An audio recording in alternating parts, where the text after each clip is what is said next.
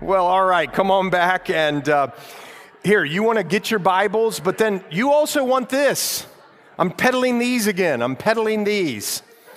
You want to get this handout, which is my chicken scratch, and you're going to need that.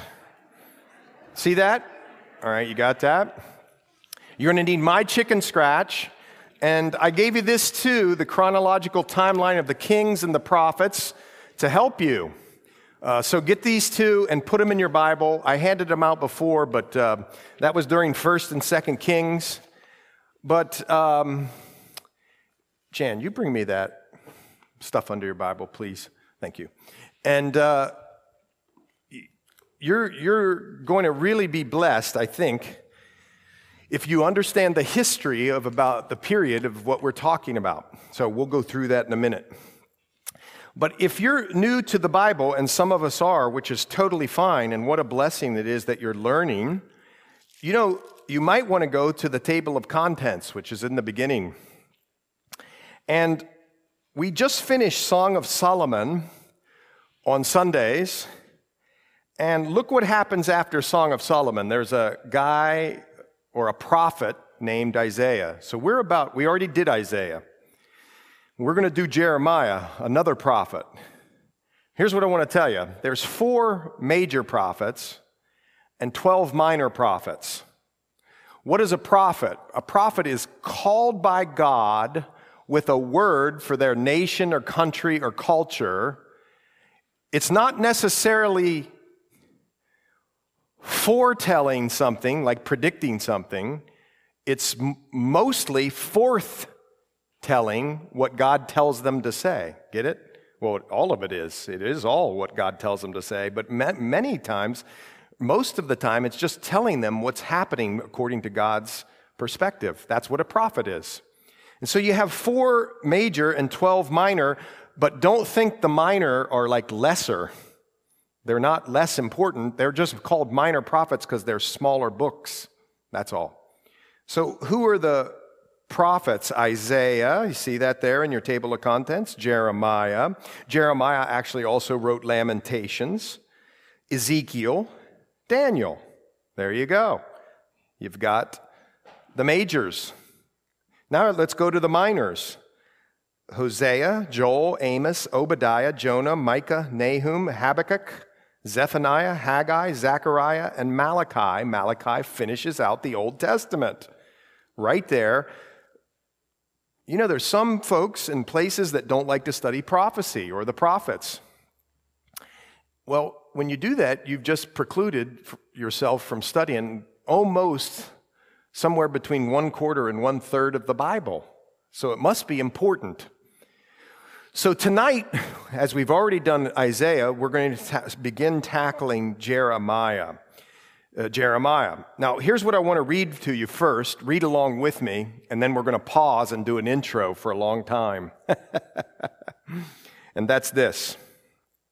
First chapter, first verse goes like this. The word of the Lord. The words of Jeremiah, the son of Hilkiah, of the priests who were in Anathoth, in the land of Benjamin, to whom the word of the Lord came in the days of Josiah, mark that, Josiah, the son of Amon, king of Judah. In the 13th year of his reign, it came also in the days of Jehoiakim, the son of Josiah, king of Judah, until the end of the 11 years of Zedekiah, the son of Josiah, king of Judah, until the carrying away of Jerusalem captive in the 5th month. And we're going to pause right there. See, I don't see how you can understand the Bible, especially the Old Testament. My friends, the Reynolds, aren't here. They kid me because I say this over and over again. I don't see how you can understand the Old Testament if you don't know this one date. I would write it down. It's 586 BC. In 586 BC, a country called Babylon came down out of the north and scooped up the tribes of Judah and Benjamin and took them back to Babylon. And there's a whole book about young men who were there and talk about it, and it's called the Book of Daniel, right? And so Babylon invaded Judah in 586 BC. But let me just tell you one more thing. Don't tune out. I know it's history, but if you get this, you're going to love Jeremiah. You see, what happened was, that's only 2 of the 12 tribes, Judah and Benjamin. What happened to the other 10? Well, earlier in time, in 722 BC, Assyria, a different world power that was prior to Babylon, came to the north, the northern kingdom, and the northern kingdom was called Israel. I know that's confusing because both together are Israel, but the northern kingdom was also called Israel. And in 722 BC, the northern kingdom was taken out, ripped out by the Assyrians. Almost, 160 years later, in 586 BC, a new world power came on the scene, Babylon. And Babylon came and took out Benjamin and Judah out of that southern portion of Israel called Judah and took them back to Babylon. Now, why did I tell you all that? Because you just read about it. Until the carrying away of Jerusalem captive in the 5th month. You see this? Here's what I want to tell you about the book of Jeremiah. It isn't a drama, I guess it is, or a comedy or a love story, although it is a love story. Over 60 times, Jeremiah talks about the heart. I guess it is a love story, but you know what it really is? It's a tragedy. Because here this was, this people group who God picked way back in the Old Testament. He picked this people group that came from Abraham, the Jews, Israel. He picked them, not because there's something great and special, but because God wanted to show his love to the world through a peewee little country called Israel. And God even describes their relationship that God made, the relationship that God made with Israel as a betrothal, a marriage. They were in covenant relationship together. And God said these kinds of things. After he made the 10 commandments, he said, if you'll walk in my ways and not run from me, you'll be blessed. But if you don't, you'll be cursed. So to walk in my ways. And God, and they enjoyed a wonderful fellowship together. Remember, the story of the Jews comes through one family, Abraham and his family, that turns into 12 families, that gets taken into Egypt and lives there for 400 and plus years in slavery and bondage. And God calls the people out of Egypt. And he shows his faithfulness to these people, and he brings them out of Egypt through the Red Sea. Most of you are going, okay, I know, I watched The Prince of Egypt. I know what's going on. Joke, it's just a joke. And brings them through the Red Sea, and then he wants to take them into the promised land, the land flowing with milk and honey. He wants to protect them and provide for them. But because of their unbelief, something that should have just taken months took 40 years. But God was patient with them in the wilderness, and he loved them. And then eventually, right, after Moses makes a boo-boo and slams a rock, Moses was the one who was going to take him into the promised land, but he doesn't get to, but his understudy does, and that's Joshua. And God takes him into the land. Now, this is important for the story here tonight. You're like, come on, let's get going. But this is important for the story. God gave, when they were going into the land, different portions of the land to the different tribes. But to the tribe of Levi, you actually just sang about it and you didn't even know it. What was the song we just sang? But anyway, I'll have to think about that. But the tribe of Levi, everybody's getting land, portions of land in Israel. Boom, boom, boom, boom. And then God gets to Levi, or the Levites, who were responsible for the administration of the worship and the sacrifices in Israel. You think that's a pretty important job? In fact, the priests come from the Levites. Oh, this is what we sang. God says, I'm not going to give you any land,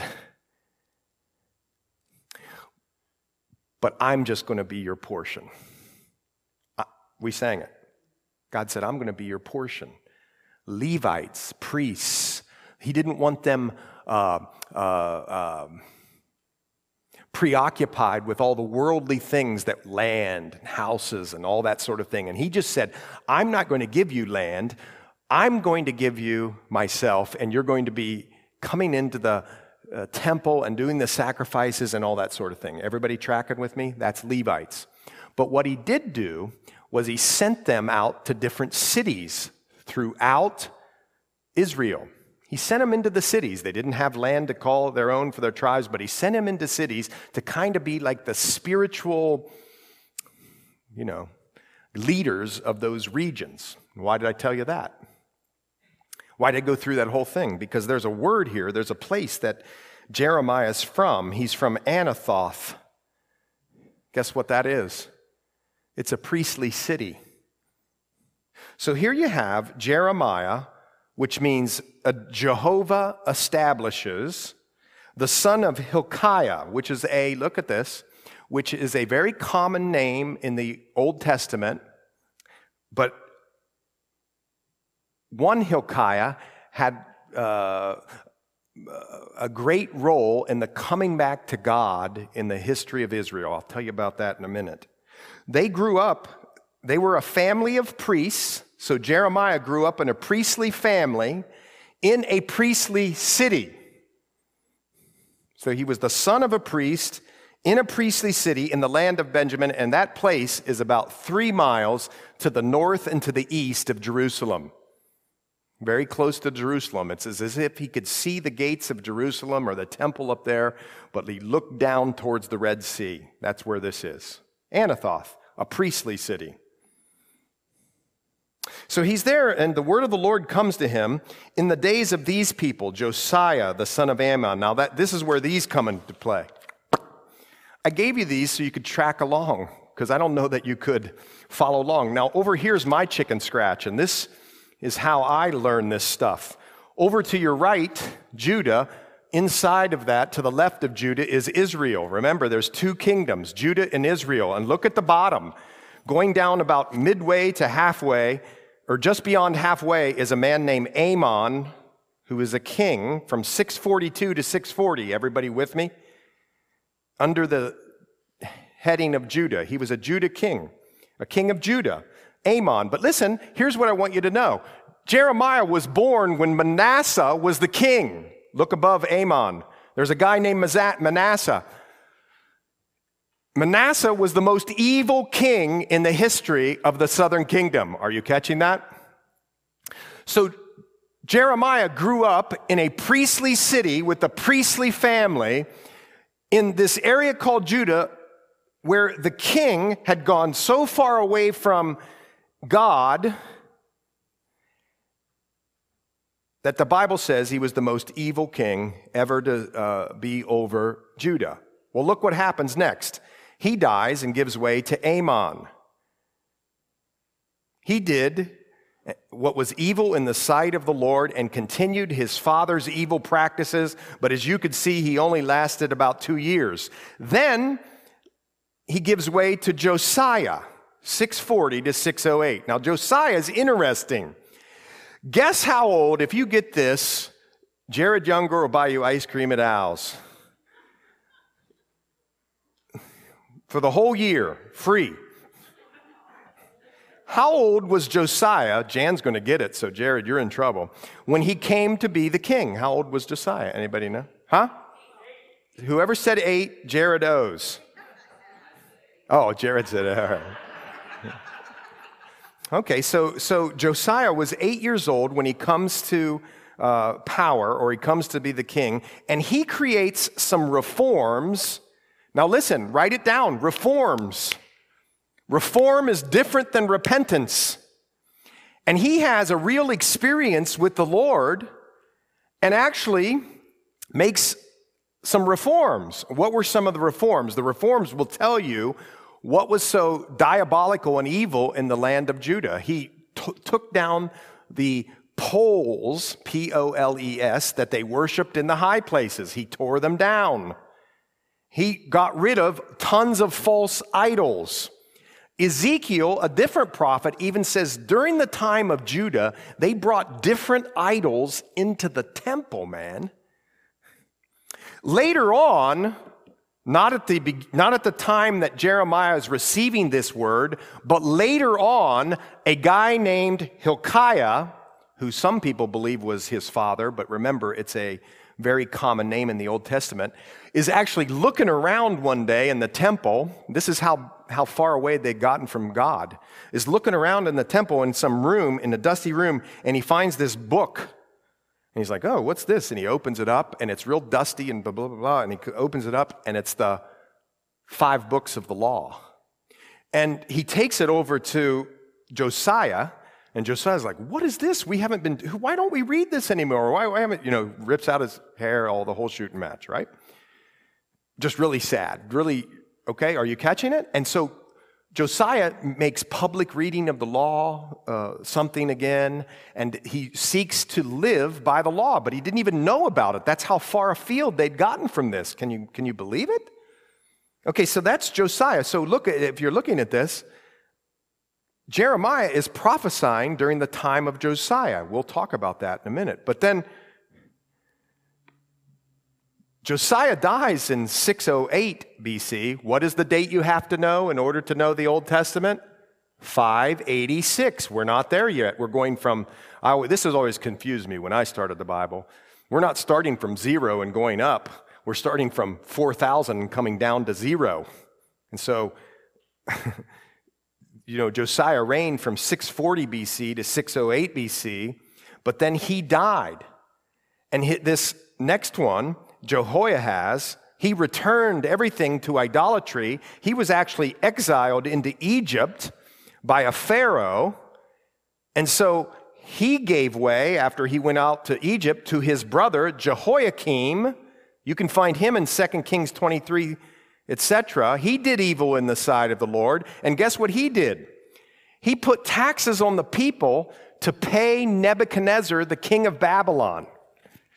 And the people got real mad with him, and the king of Babylon got real mad with him because he was, not paying all his taxes. And so, he really caved, this Jehoiakim.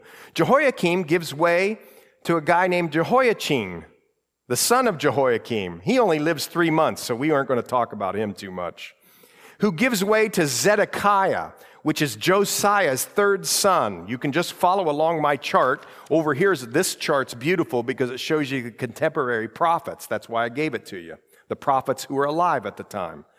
But Zedekiah is this last king of Judah. And look here, 597 to what date does it say in my chicken scratch? 586 BC. Because what happened in 586 BC? At the end of Zedekiah's reign, or during Zedekiah's reign, Babylon comes in and takes out all of them, right?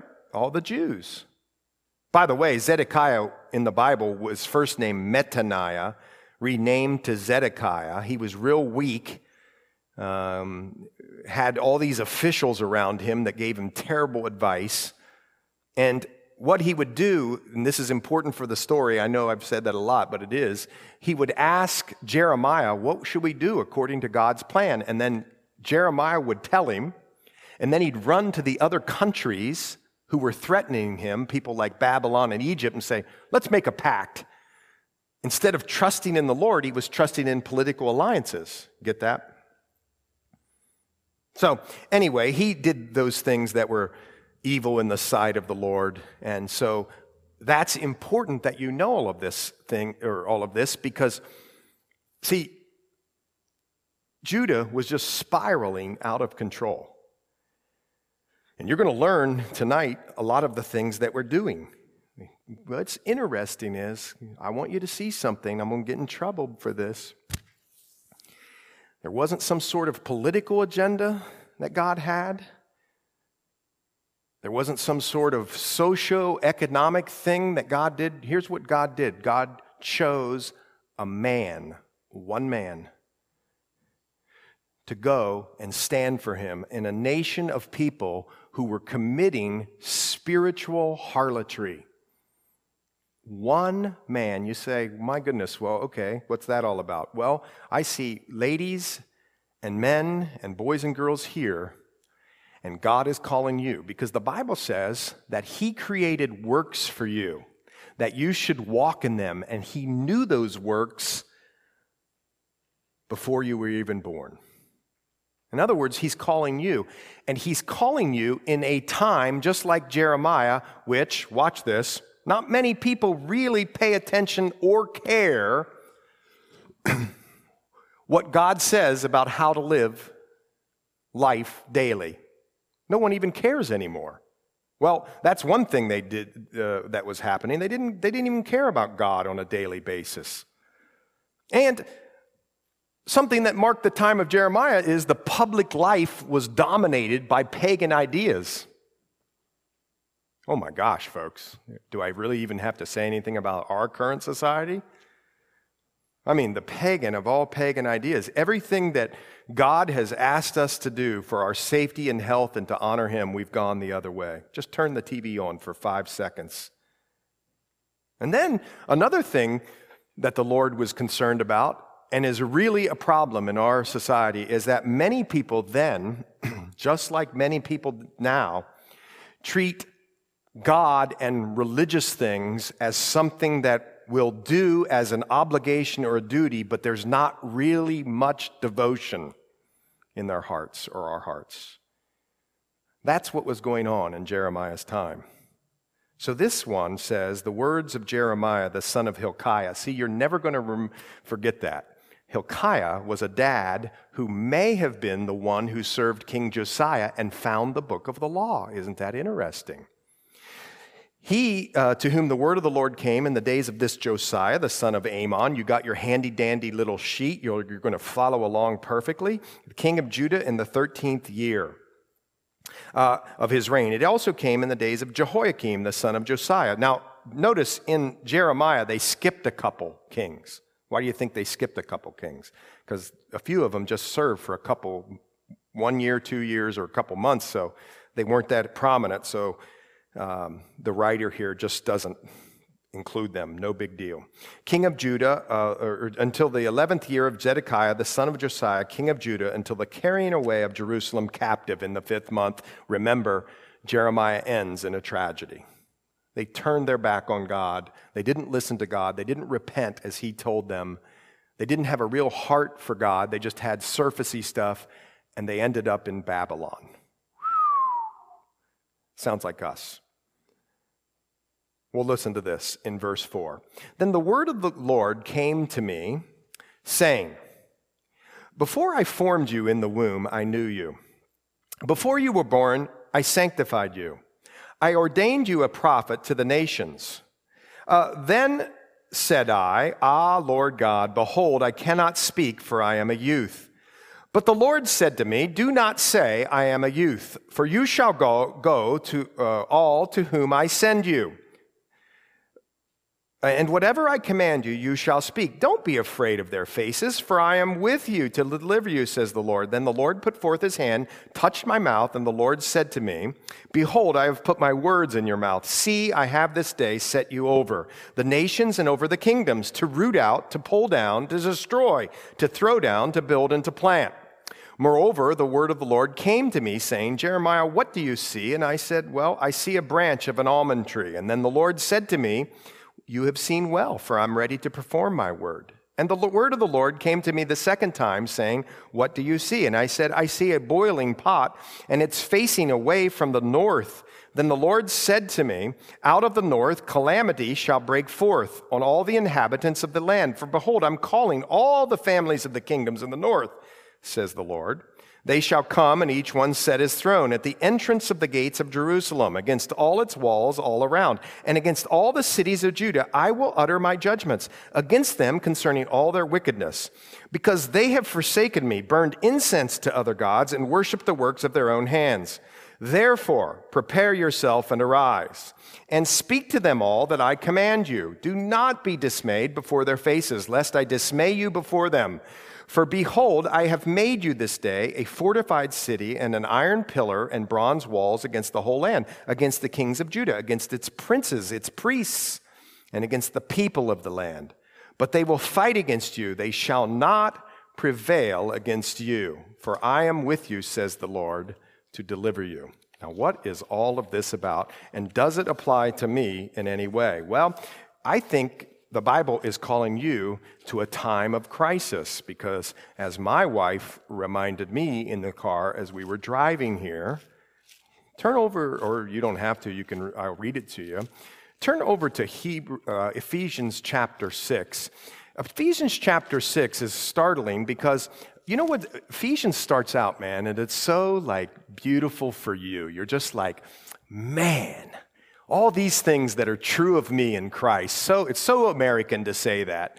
Oh, look what I get because of what Christ did. And yet, Christ did give us all these things. And it just starts out chapter 1, chapter 2, so beautiful, so wonderful. And then finally, Paul says to the Ephesus church, the Ephesians church, this amazing, beautiful church that goes out and shares the gospel in all of Turkey or Asia Minor, just dynamic church. He says, well, I know it's wonderful. I know you got the coffee bar over there and, you got the rock wall and everything's going really amazing over at your church.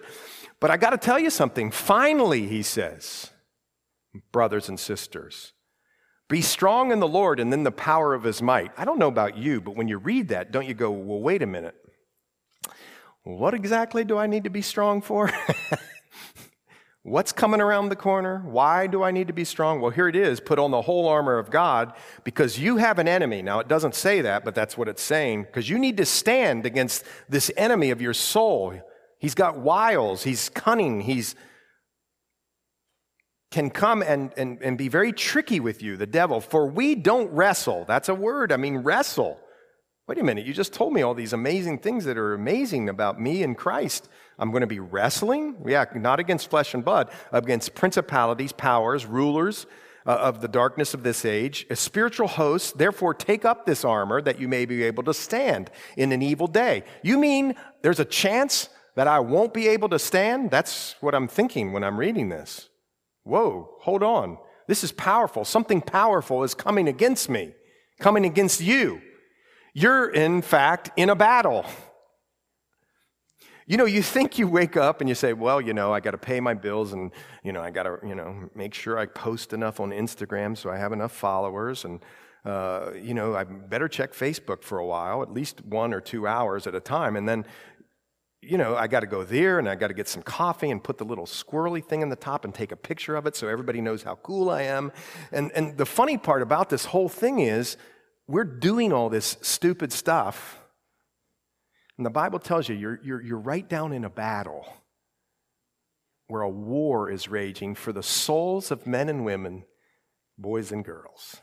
And here we are trying to sell millions and millions of CDs and get on Spotify and get our image up on Instagram, and yet God calls us just to approach and love people. How can we do it when we're doing all the dumb stuff, the insignificant stuff? Here, he says, you're standing right in a battle, and it's dangerous. And if you don't know how to operate in the battle, you're going to get swept up. You're going to get knocked over. So gird up yourself and stand in all these things that I've provided for you, because every day, every morning, all day, you're in a battle. You're in an army. We're in an army. Well, why do I say that? Because here, a prophet is called. And you say, well, my goodness, okay, that's a prophet. He's over in 6-something BC. You gave me this stupid little handout. What does this have to do with me? Well, see, he called one man to go witness and shout and proclaim judgment. Now watch this. On people who he probably didn't want to go say it to. You ever had a really awkward situation, maybe a best friend or maybe even an enemy, and something happens maybe between your kids or something, and you know deep down that you got to go talk to the parent? How do you feel about that? No, you don't want to feel about that. You don't feel good about that. Well, remember, this guy comes from a family of the people who've been disappointing God, the priests. And here he is, he's going to hear a word from the Lord, and now he's got to go out on the streets, in the public places, in the gates, in the city gates, and proclaim a message that, by the way, doesn't show any fruit in all the 40 years that he ever does it, which just proves to us that it's not success as the world sees it. Did you get 3,000 converts or 3 converts or what was going on? No, success in God's economy is how faithful you are to what God's called you to. That's what success is, folks. Here this guy is. You talk about somebody that probably would run the other way. Look what he says, or look what the Lord says about him. Before I formed you in the womb, I knew you. Now I want you to just stop right there. See, this is the message for us with anxiety, with insecurity, with, don't know where we fit in. Do people like me? Do people not like me? Well, here's a message for us. Before I formed you, God says, I knew you. And if you went over to Psalm 139, I won't do it right now, David says the same stuff. David knew he was known by God, and so does Jeremiah now. Before I formed you in the womb, I knew you. You folks, before you were in the womb, before you were knit together, God was fashioning grandparents and great-grandparents and bringing all this stuff together, wherever it was, to you. That's incredible. You matter. You're important. And here's what I think the world teaches that's a real mistake. Well, it's not a real mistake. But most of us concentrate on what we think about God. But I want you to see something here. It's not so much what we think about God. It's when you know what God thinks about you. That's the beautiful thing. Are you catching what I just said? Yes, of course we want to know about God and know as much. But when you know you're known by God, all the pressure rolls off. He knew you before you were even in your mother's womb, which says a lot. You're important, but it also says that, of course, with the abortion debate, come on, folks. We're people before we're even in the womb. We're important. Before you were born, I sanctified you. I set you apart. You, in fact, have works that God wants you to walk in. You can just go look at Ephesians 2, chapter 10. You can do it later. But God called you for good works before you were in the womb. And just go walk in them. Isn't that exciting to find the work that God has found or called you to?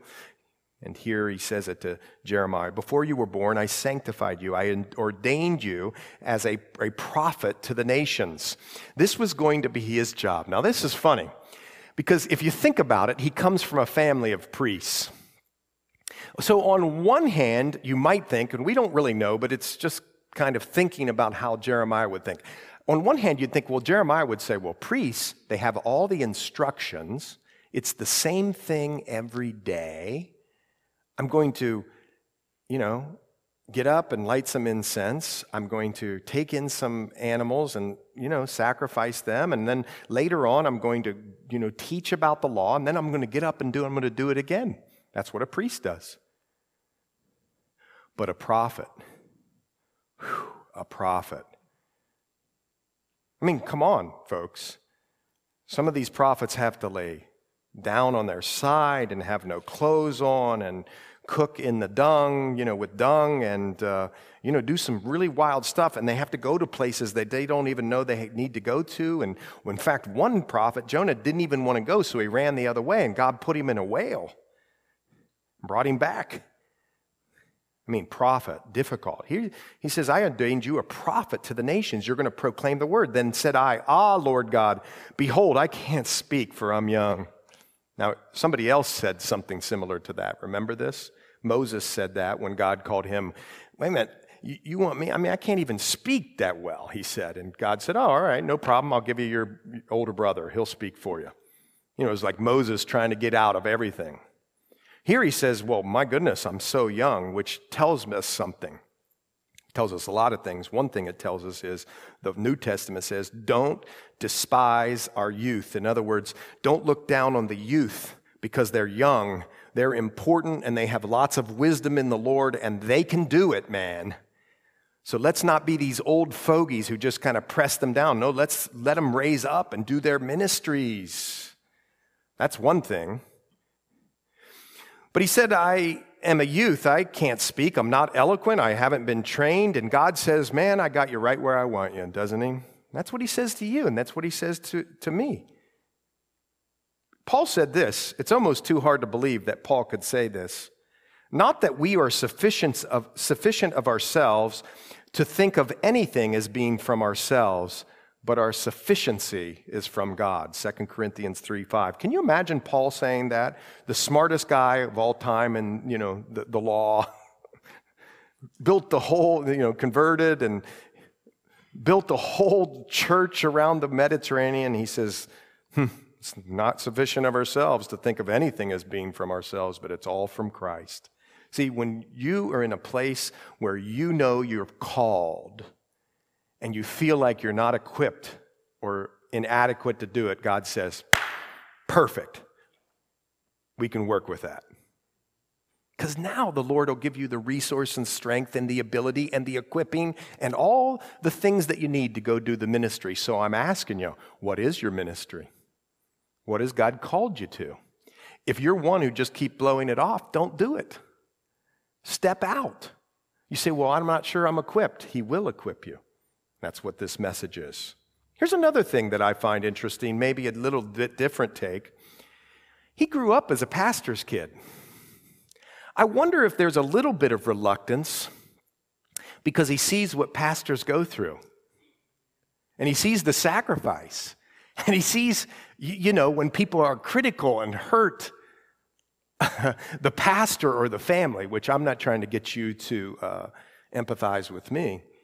But I wonder if that's happened. The sacrifice, the being away from home, the serving other people but not serving. Do you understand why pastors' kids are in rebellion? One reason is because they see what their family goes through. And some don't want to deal with it.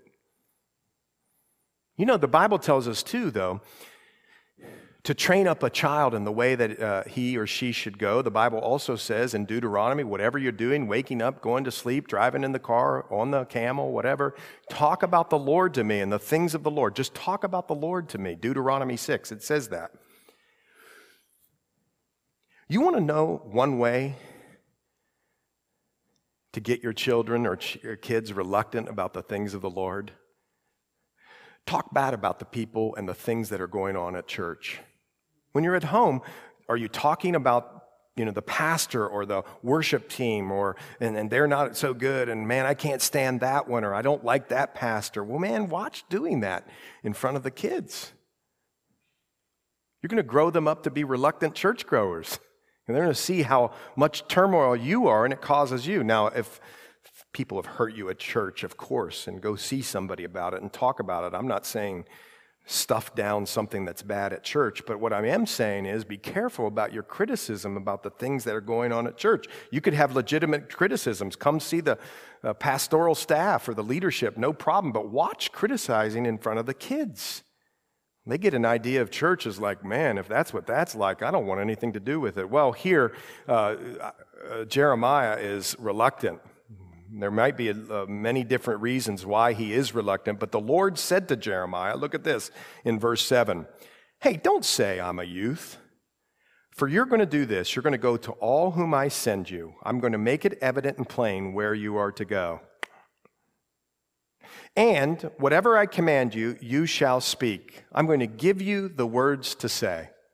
I'm going to show you where to go, and I'm going to give you the words to say, and don't be afraid of their faces. Why? Why would you not? I don't want you to be afraid because my presence, me, the Lord, is going to be with you and I'll deliver you, says the Lord. You say, well, okay, what about in this day? Well, the same thing applies. That really is the gospel of grace right there. That really is the gospel of grace. Because what the Bible tells us, it's no longer we who live, but Christ lives in us.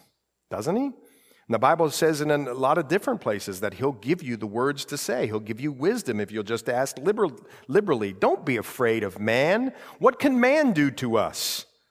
The Lord is my helper. I will not fear. What can man do to me? Hebrews 13 says. Wouldn't it be just beautiful if we just learned that one? Of course, we're to live in peace with all men, but what if we just didn't care? Not in the wrong way, in the right way. We care about people, of course, and we care what they think and love, but what if when we received criticism, we were just happy with pleasing the Lord? To stop being men pleasers and being God pleasers. Here he says, whatever I command you, you're going to speak. Don't be afraid, for I am with you to deliver, says the Lord. Then the Lord put forth his hand and touched my mouth, and the Lord said to me. That's similar to Isaiah. In Isaiah, though, Isaiah's mouth was touched because he was unclean. Here, the Lord puts forth and touches his mouth because he's putting the words in his mouth. Behold, I've put my words in your mouth. I'm going to give you the word. See, I have this day set you over the nations and over the kingdoms, to root out and to pull down, to destroy and to throw down, to build and to plant. Wow, look what the job is. Look at the job.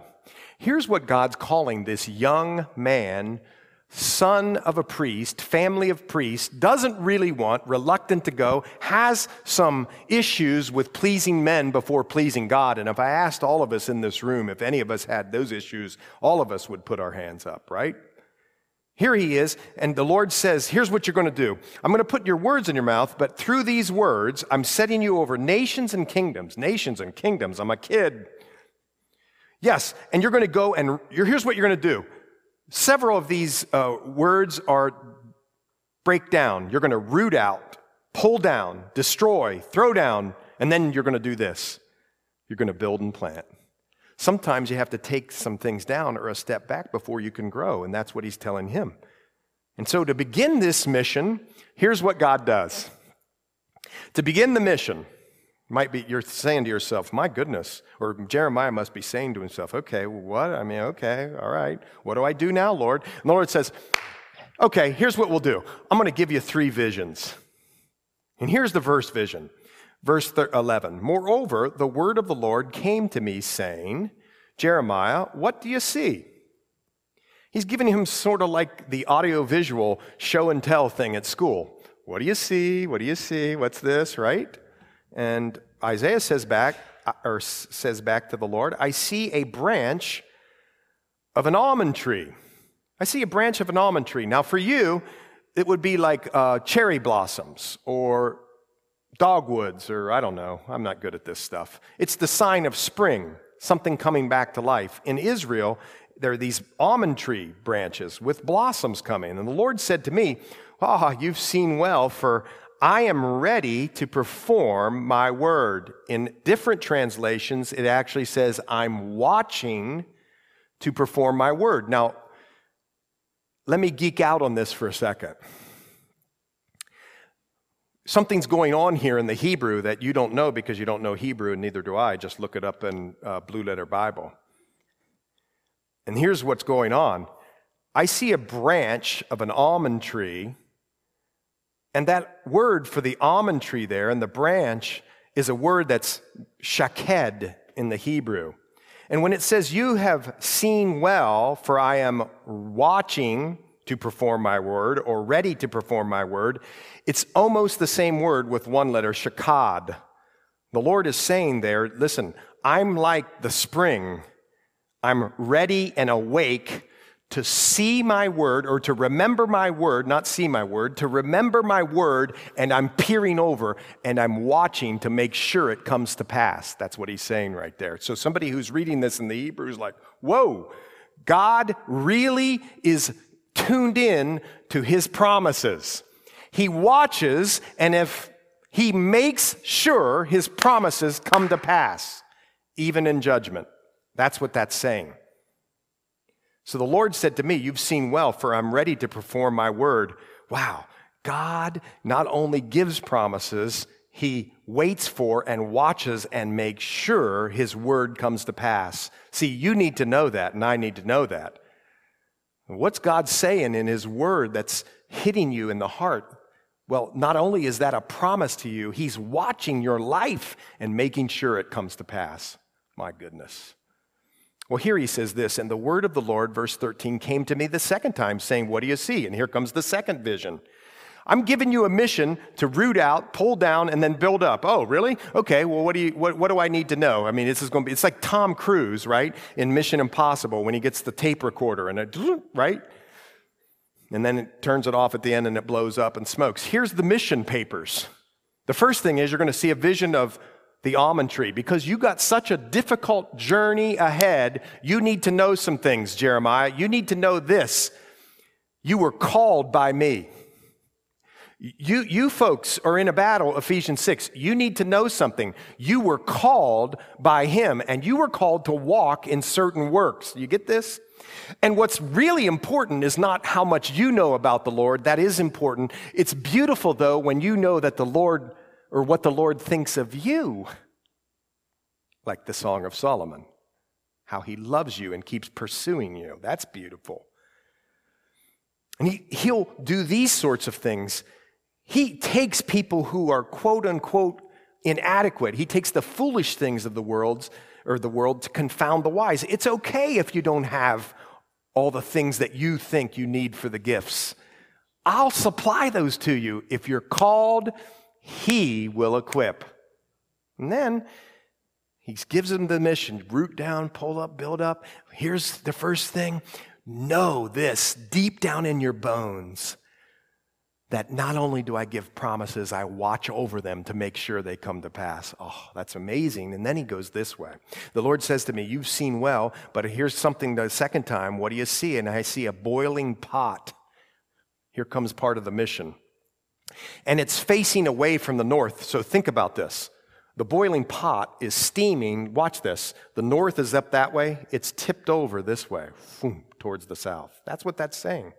In other words, something or someone is coming from the south to pour out scalding hot judgment. The word of the Lord came, I see a boiling pot, and it's facing away from the north, and the Lord said to me, out of the north, calamity shall break forth. Where was Babylon? It's north of Israel. All the inhabitants of the land, on all the inhabitants of the land, for behold, I'm calling all the families of the kingdoms of the north, says the Lord. They'll come and teach, and each one set his throne at the entrance of the gates of Jerusalem. You know what that's saying? That's saying that this power from the north is going to come and humiliate Israel or Judah. And here's why. Because if you sat your throne at the gate, that was the most important part of the city. It's as if we're mocking you. And that's what the Lord says is going to happen to them.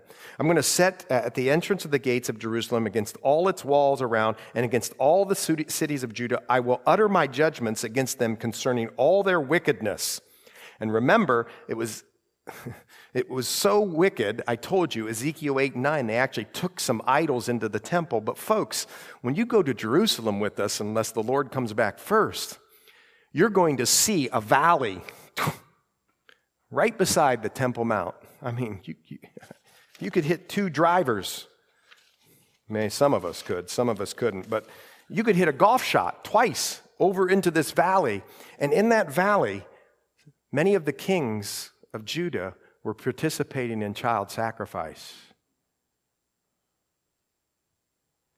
That's what was happening. And he says, I'm going to utter my judgments against them concerning all their wickedness, because look at this, they've forsaken me. They've come away from me. They've burned incense to other gods. In other words, they've violated the 10 Commandments. The 10 Commandments aren't there so God can prove how big of an ogre is. It shows his loving heart that he wants us to be with him and to be safe, tucked away with him. But they went and forsook him and burned incense to other gods and worshiped the works of their own hands. In other words, they became the God. Oh, come on. That's America. Therefore, he says, prepare yourself. That's the way of, like, they would say, gird up your loins or roll up your sleeves, we would say. Something difficult's about ready to happen, and you need ready for work, God says to Jeremiah. And speak to them all that I command you. Speak to them all. Gird up your loins, roll up your sleeves. You're going to do something difficult here. Can you imagine this reluctant young guy? Okay, really? Don't be dismayed, though, before their faces, he says, lest I dismay you before them. Ooh. I mean, come on. You know what he's got to be saying right here? Lord, I need your help. I don't know what you're asking me to do exactly. I kind of get in the drift here, but I'm going to need your help. For behold, I have made you this day. And God says, okay, I know you need my help. I'm calling you to something hard and difficult. Oh, by the way, Christian, you're called to the battle with full armor, spiritual weapons. For behold, I have made you this day a fortified city and an iron pillar, and bronze walls against the whole land. Look at this. Against the kings of Judah. You're going to have to march in and talk to people like Josiah and those other Keems and Cheens I told you about, and I got them in my chicken scratch paper there. You're going to have to march in, and you're going to have to tell them very difficult things, and you're going to have to go into royalty, princes. And look, don't just blow by this. You're going to have to go talk as a strong, fortified, iron-pillared, bronze-walled guy against the priests. Well, folks, that's his family. And against the people of the land, they will fight against you, but they shall not prevail against you, for I am with you, says the Lord, to deliver you. Again, there's the gospel. What does the Bible say he will do with us? It says that by his grace, right? By his grace, he's going to turn us into people who can fight the battle, but not fight like humans do, but fight this battle with things like love and forgiveness and truth and gentleness and self-control. Self-control, yeah, just watch Facebook and the Christians and politics. You can see it all out there. Self-control, gentleness, love, etc., etc. That's how you're going to fight. And God's going to prepare you to be a strong person, just like Jeremiah. Be strong in the Lord and in his mighty power. You ever wondered what that was about? Just lean into the grace of God. Spend time with the Lord. He'll build you up, and he'll call you, and he'll call us to speak to all these people, kings and princes and priests, or just regular people. And they're not going to prevail against you. What does he say again? For I am with you. Well, look at this. The Lord also came and said and cried in the hearing of Jerusalem, saying this, thus says the Lord. This is important. Here God makes his case against Judah. He's going to go, I'm going to tell you why we're going to go through this, Jeremiah. I remember you, the kindness of your youth, the love of your betrothal. Remember, God and Israel were it was as if they were married. God speaks in that language in the Old Testament. When you went after me in the wilderness, what is one of the things that God says shows the love of Israel for God? Because they submitted and walked with him in the wilderness, their husband. Isn't that interesting? They submitted, and they walked with him in the wilderness in a land not sown. Wow, that showed how much they loved him. They followed him, and Israel was holiness to the Lord, beautiful. And the first fruits of his increase, all that devour him will offend. Disaster will come upon them, says the Lord. They're protected. They're protected. That's what that is saying. First fruits of his increase, all that devour him will offend. God will be offended by people who strike at Israel. That's what that's saying. Hear the word of the Lord, verse 4, O house of Jacob, and all the families of the house of Israel. Thus says the Lord, what injustice have your fathers found in me? That they have gone far from me, have followed idols. You left me. In other words, if God was writing a complaint in divorce, you know, when you go to divorce court, you have to write a complaint in divorce. And nowadays, we just say irreconcilable differences. God doesn't do, and the judge just says, okay, it's over. God doesn't do that. God says, no, I'm going to write a complaint of divorce, and it's all your fault. And look at it. He says, you've gone far from me. You've followed idols. You've become idolaters, just like we have. Admit it. Are there things in your heart that are idols? That have your affection more than God's affection? Come on, folks. It can be relationships. It can be family. Are you to love your family? Of course. But is God there? It can be sports or hobbies or music or image, power, money. You could have all kinds of idols. Verse 6, neither did they say, where is the Lord? In other words, they don't even seek after the Lord anymore. It's just so blasé now. Who brought us up out of the land of Egypt? He brought us up out of the land of Egypt, and we won't go spend time with him. He brought us out of sin. How's your prayer life? How's my prayer life? Who led us through the wilderness, through a land of deserts and pits, through a land of drought, shadow of death, through a land that no one crossed and where no one dwell. I brought you into a bountiful country to eat its fruits and its goodness. Do you see how the husband, and as God here, wanted to provide for his bride? That's interesting. To eat its fruit and its goodness. But when you entered, you defiled my land and made my heritage an abomination. The priests, can you imagine how hard he's thinking? Oh my goodness, I got to say this to the priests. The priest didn't say, where is the Lord? Do you know, folks, I really do, and I'll start with me.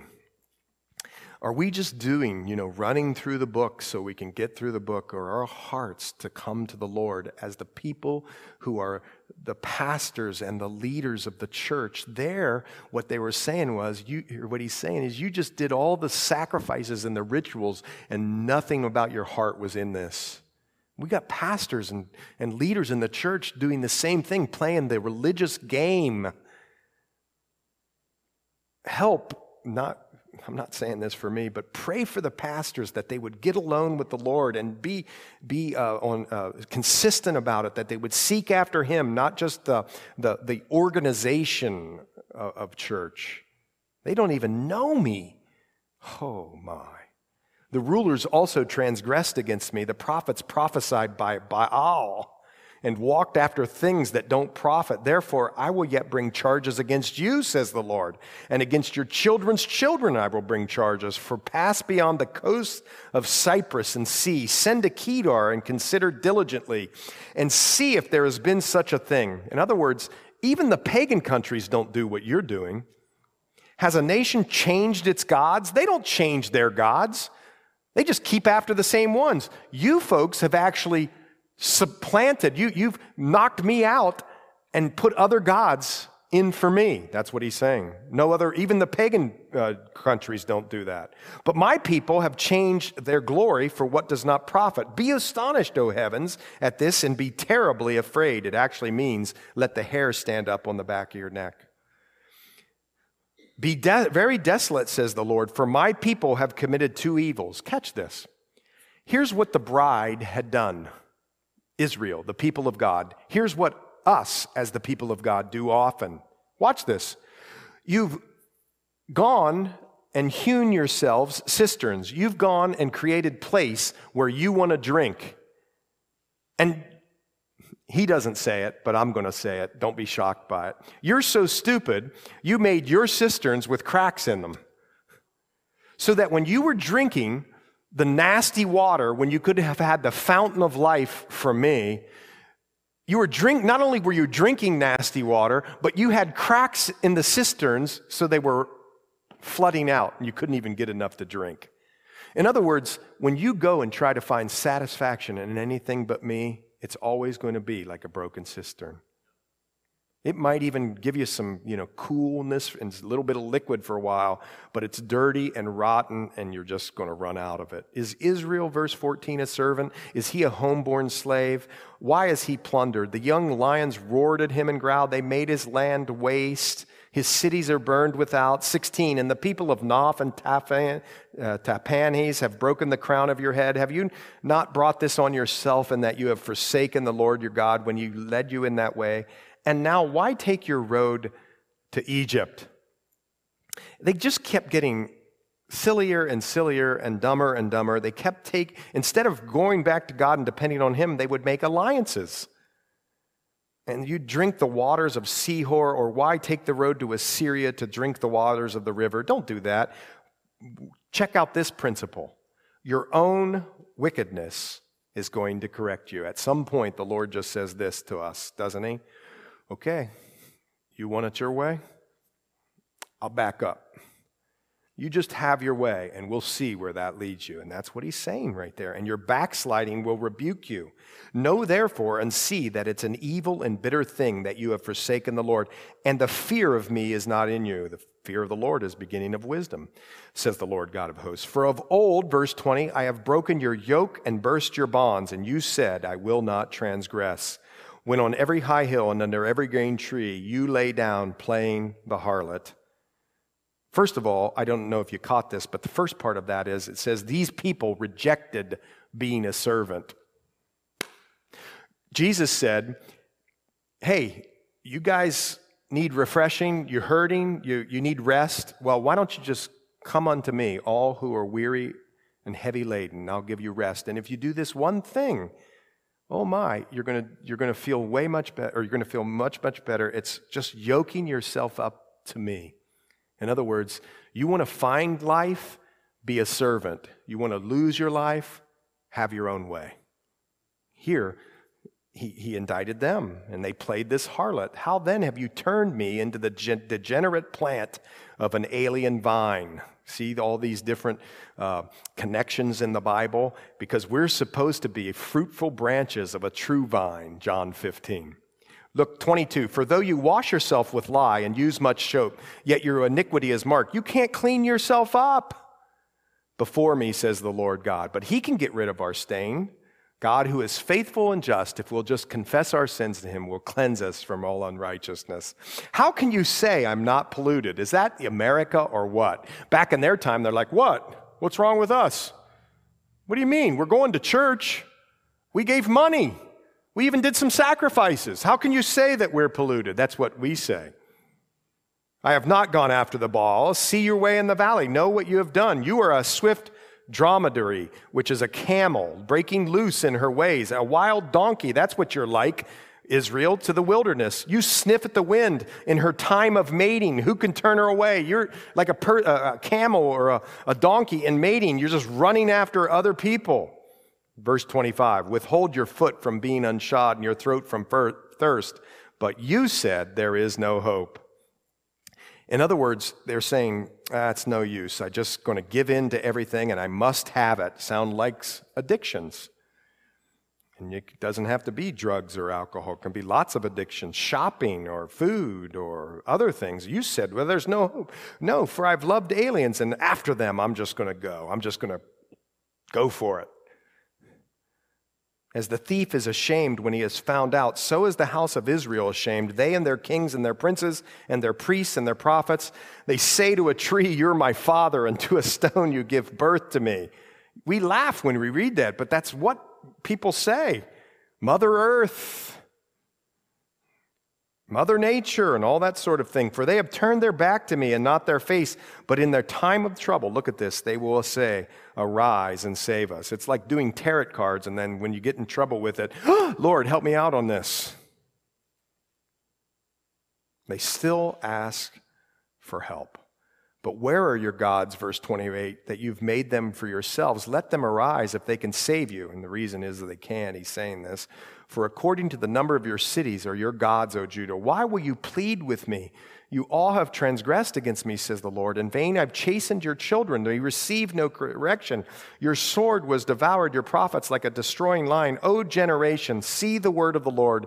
Have I been a wilderness to Israel or a land of darkness? Why do my people say we are lords? We will come no more to you. Can a virgin forget her ornaments or a bride her attire? She forgot her wedding dress. That's what he's saying. You're like a bride who forgot your wedding dress. You didn't even, how could you forget about me? You forgot about the whole thing. You just forgot. Yet my people have forgotten me, days without number. Why do you beautify your way to seek love?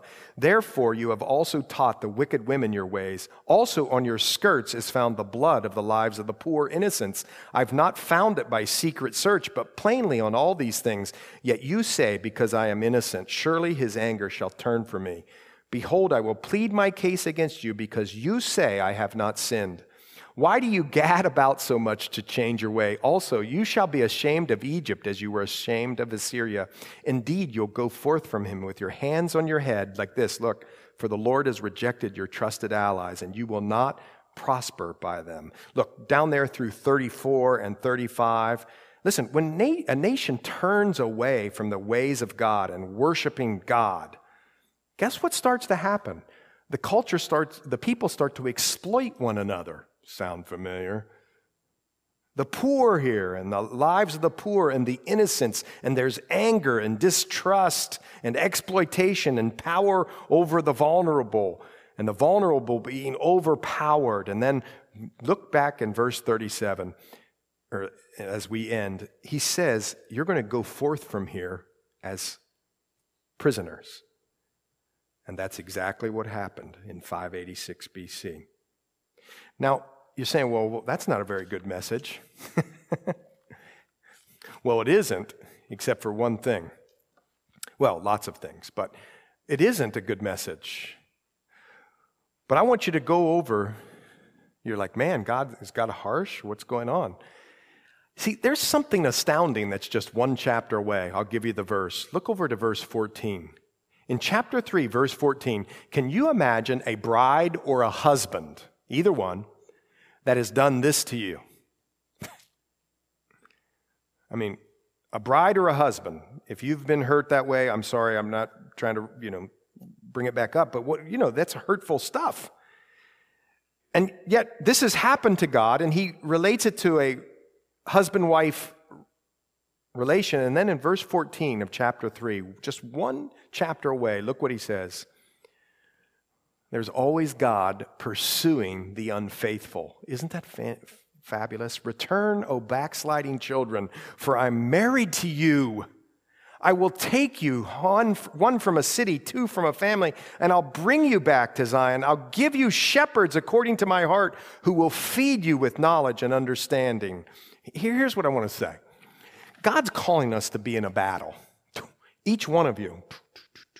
Wherever you go, he's asking you, he's saying, I'm going to have you say grace and truth out there in the world. As I give you the words, as I give you my nature, you're going to live out in the world gracefully and truthfully. But listen, some of the people, or many of the people, or even you as a backslider, are going to ignore me and walk a different way. But I want you to see the nature of God. Even back then in the Old Testament, don't say the Old Testament God is different from the New Testament God. He's not.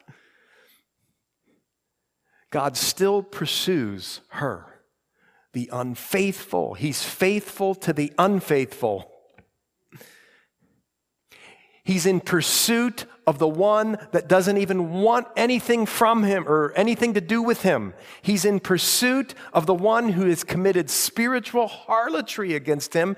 He still wants to be in covenant with them. Oh my goodness.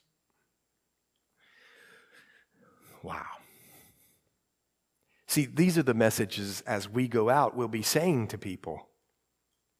And the Bible tells us that to one person, these messages that you're going to be sending will be aroma of death, but to others it'll be the aroma of Christ. But God doesn't call you to quote unquote success. He calls you to faithfulness. So let's pray. Well, Lord, thank you for this time, and thank you for Jeremiah and his life, and what an encouragement he is. And we just ask, Lord, that you'd help us to learn these things deep down. By your Spirit, you'd take your word that you say you'll put in us and work them out in our lives by your Spirit so that we can participate in your program of bringing many, many souls into the kingdom of God. Help us to be loving and patient and kind, even with the unfaithful or enemies. In Jesus' name. Amen.